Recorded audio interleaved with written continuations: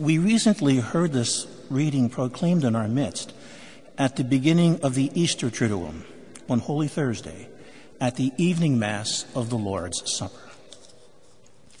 This is not only important as a description of the Last Supper and of the Eucharistic assembly of the Apostolic Church. It is equally important as the proclamation and the teaching of the early Church and its confession of faith, which is likewise ours some 2 millennia later. Having just written about the agape which precedes the Eucharist, marked by mutual charity and sharing of food and companionship, St. Paul states bluntly that this is being violated in the Corinthian assemblies by discrimination against the poor and the needy, by drunkenness, by exclusive and clannish behavior.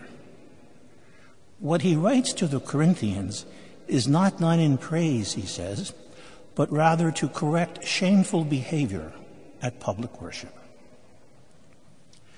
St. Paul devotes a whole chapter in this letter to the Corinthians on the conduct at public worship. Why? Was there nothing else about which to write?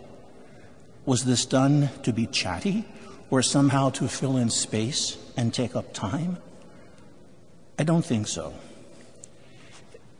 The answer why can be discovered in the vision of St. John the Evangelist in chapter 7 of the book of Revelation, just proclaimed in our midst.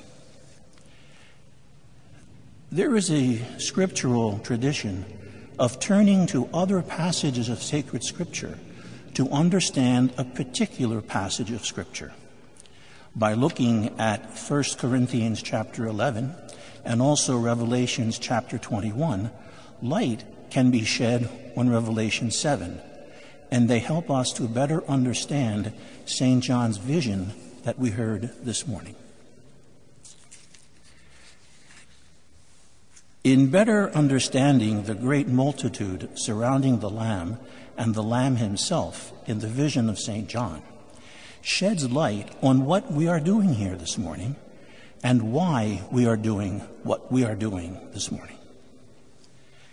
Today's reading from Revelations chapter 7, together with that from Revelations 14, 15, and 19, lead to the ultimate vision of the new creation and the heavenly Jerusalem found in Revelation chapter 21. The throne and the Lamb are familiar images. Around them we see gathered a great and vast majority which no one could count or number, a peoples from every nation, race, and tongue. This is resilient with themes of the ingathering of all peoples streaming toward Jerusalem, the new holy celestial city of which the Psalms and the prophets speak, as well as of the universal salvation so very plentiful in the Gospel of St. Luke. The crowd and the throng of people are wearing robes washed in the blood of the Lamb, which has made them white. Now, at first, we may think that the blood is Christ's atoning sacrificial blood, which removes the stain of our sins, and it truly does. However, in St. John's writings, there are very few traces of this atonement theology. Rather, the Lamb in St. John's Gospel and his other New Testament writings is the Passover Lamb, the Lamb whose bones are not to be broken, whose flesh nourishes and fortifies the people for their journey to freedom, and whose blood, as in the Exodus, protects God's people from the destroyer and death, and so saves them. This is the Lamb of God, from whose pierced side on the cross came forth blood and water to cleanse, revive, and to open the way to new life for all peoples, for all times. The Lamb, who is also the shepherd, is now enthroned in glory. He lives no more to die. The throne and the Lamb occupy center stage in their glory, and both are the center and the summit of the universe, of all things, visible and invisible. The great multitude before the throne and the Lamb is that of the elect, as countless as the stars of heaven or as the sands of the seashore, all descendants of Abraham.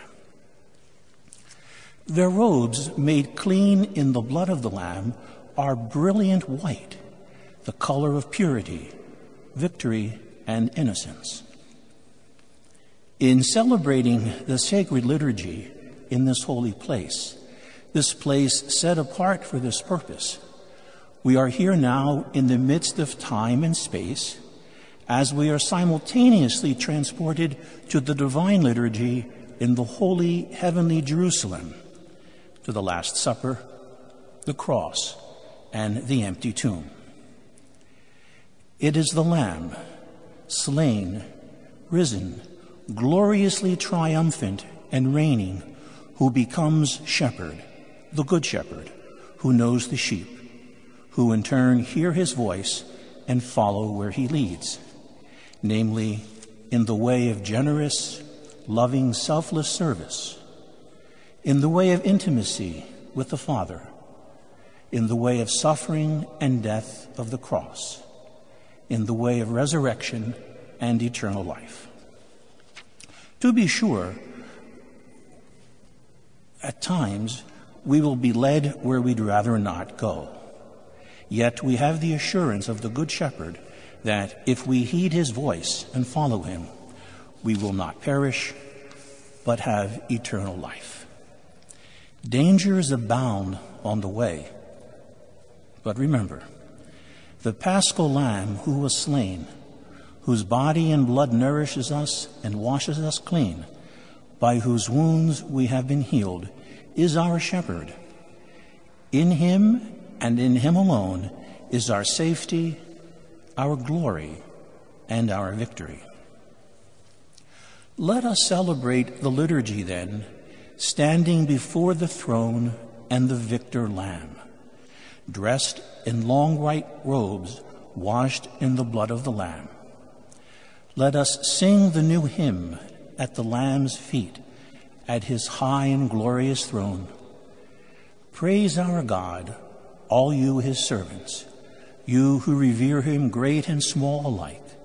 Let us rejoice, be glad, and give him glory, for the wedding day of the Lamb has come. His bride has prepared herself for the wedding feast. She has been given a dress to wear, made of finest linen, brilliant and white. May the lives that we live and of the liturgy which we celebrate ever prepare us for the heavenly liturgy of the new, holy, and eternal Jerusalem.